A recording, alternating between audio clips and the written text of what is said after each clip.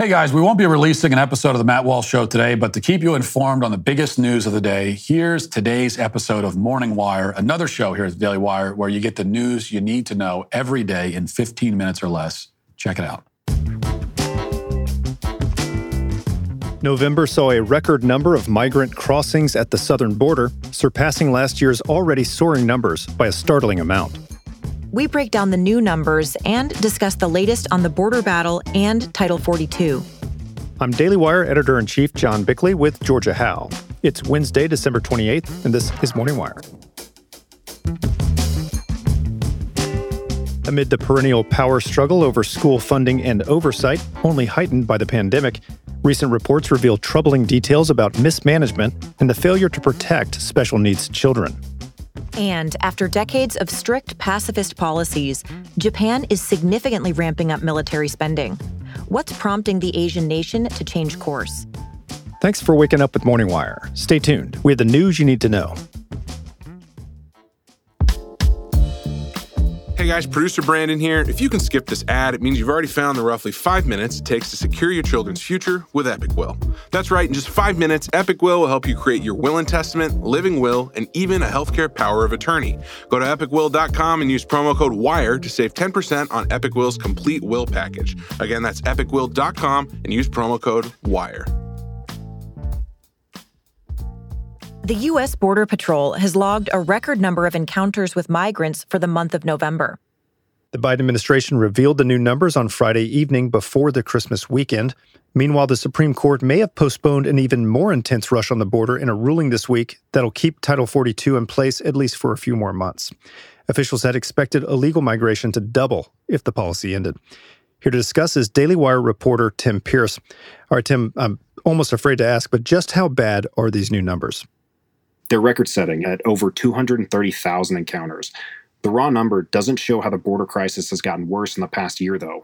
Last month's numbers are way over the previous record for November, set last year at over 170,000 encounters. In other words, in a year's time, the number of illegal migrants taken into custody or turned away by authorities in the month of November shot up by 60,000 encounters. There was also a pretty significant demographic change in the migrants that arrived last month versus a year ago.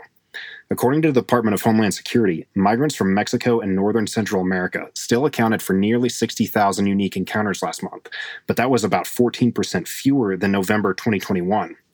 In their place, border officials saw a significant increase in migrants coming from other countries.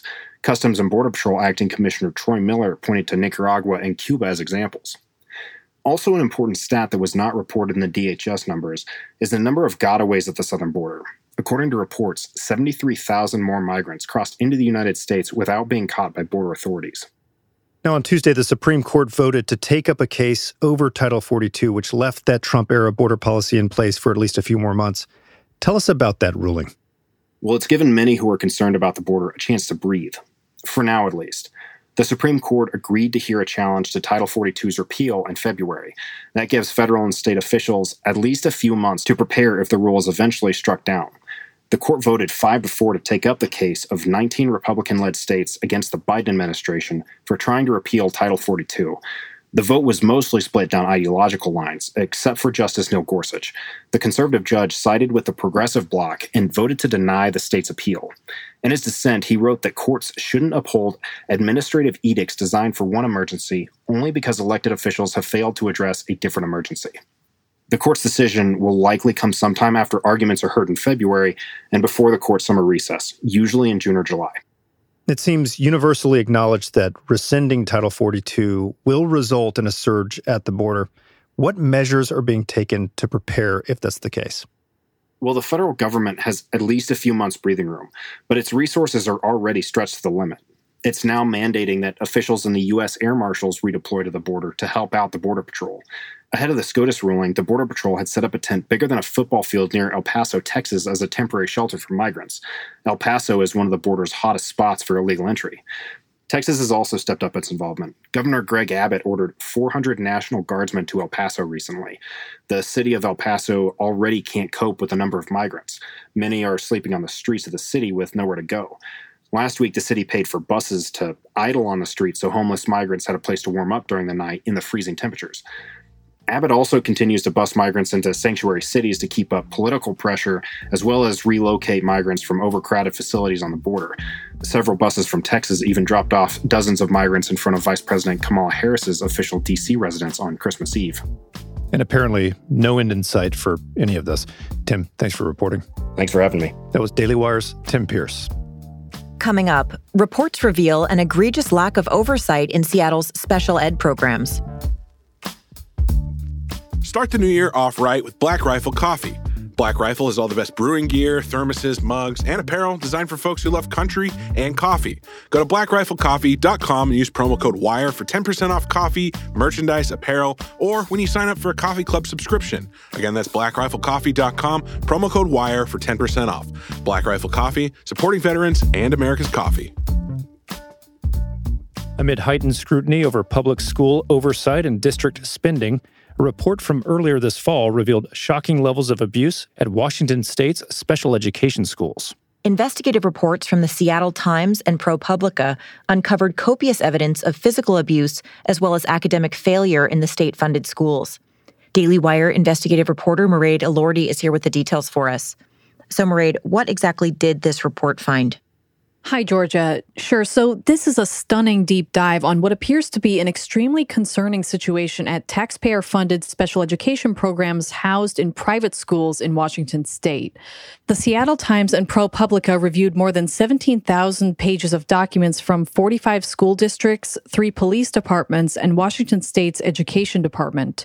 What they found is that there is an egregious lack of oversight at a set of special ed private schools known as non-public agencies. And what specifically is the report alleging is going on?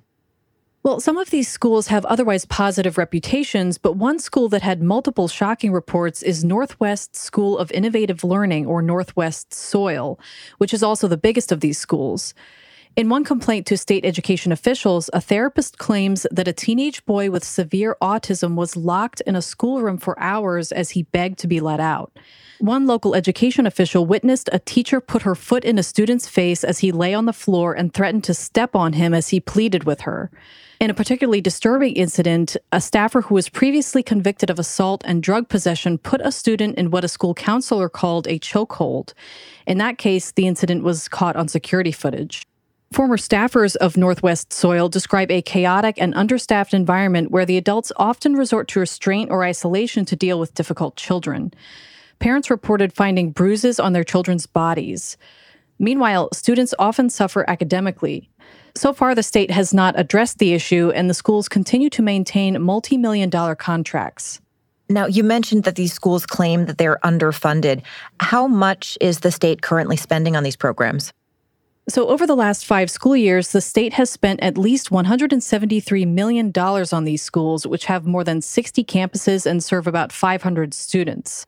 We should note that most of the about 140,000 special education students in Washington state attend their local public schools. But lately, the state has been sending more and more students with the most serious disabilities to these separate schools. Because of this, state spending on these schools has more than doubled over the last 5 years.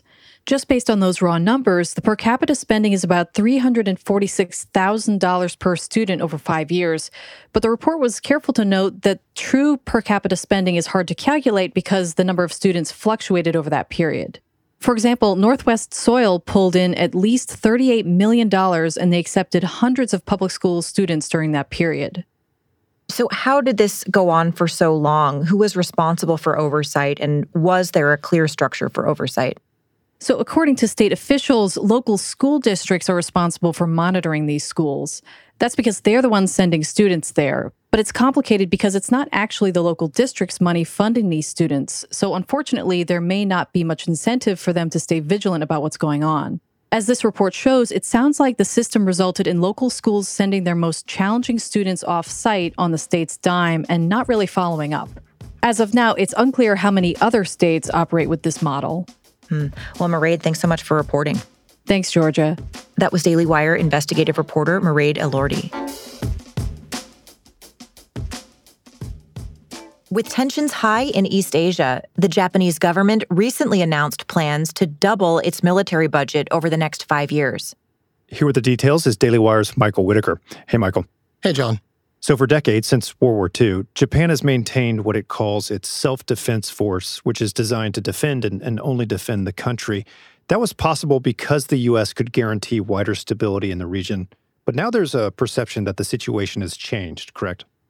Oh, yes, absolutely. China has been building up its Navy and Air Force. In addition to threatening Taiwan, they've made aggressive territorial claims in the South China Sea.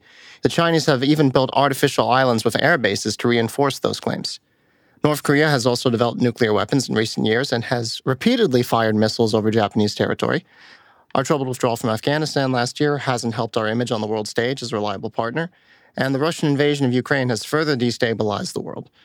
We have to remember that Russia is massive and also borders Japan, and it has a history of collaborating with China and North Korea. Gordon Chang, an expert on foreign policy in East Asia, told me that these belligerent nations are beginning to cooperate even more closely. China has been the primary backer of North Korea, and North Korea would not be able to maintain its weapons programs were it not for China's support. And China and Russia are working very closely together. So, for instance, tomorrow, China and Russia are going to start their Maritime Cooperation 2022, those joint drills in the East China Sea, which, by the way, are very close to Japan. And so they've been working a long time. What we're seeing recently is a pickup in the joint military exercises between China and Russia, as well as a move towards interoperability, which is a sign that they plan to fight together. Japan's military posture has been shifting in recent years. Former Prime Minister Shinzo Abe was a prominent advocate of remilitarization, and this seems to be a culmination of that shift. Abe was assassinated earlier this year in a seemingly unrelated incident.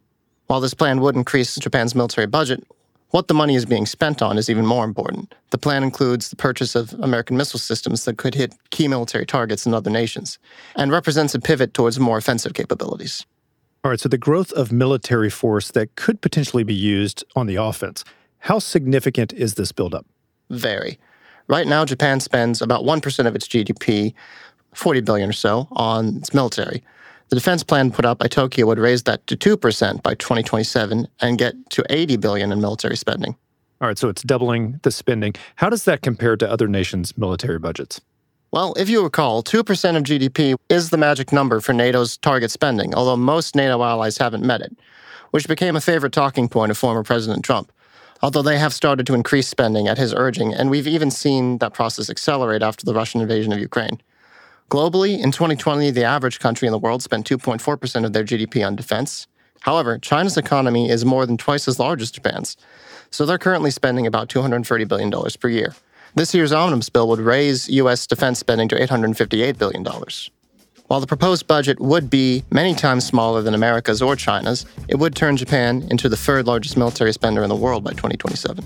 And certainly a force to be reckoned with. Thanks for talking with us, Michael. Thanks for having me. That was Daily Wire's Michael Whitaker. Thanks for listening to Morning Wire. We created this show to bring more balance to the national conversation. If you love our show and you stand with our mission, please consider subscribing, leaving us a 5-star rating, and most importantly, sharing our podcast with a friend. Well, that's all the time we've got this morning. Thanks for waking up with us. We'll be back tomorrow with the news you need to know. Will the lack of a red wave during the midterms lead to more reckless spending by a more emboldened administration? Fortunately, Birch Gold can help you convert your IRA or 401k into an IRA in precious metals so you can own gold and silver in a tax-sheltered account. Text WIRE to 989898 to claim your free info kit on gold and talk to one of their precious metal specialists. Again, that's WIRE to 989898 today. Well, that's all we've got for you here today. If you enjoyed this episode of Morning Wire, you can hear John and Georgia anywhere my show is available. So wherever you're listening right now, Apple Podcasts, Spotify, the Daily Wire Plus app, search for Morning Wire and give them a follow. We'll be back next week with the Matt Walsh Show.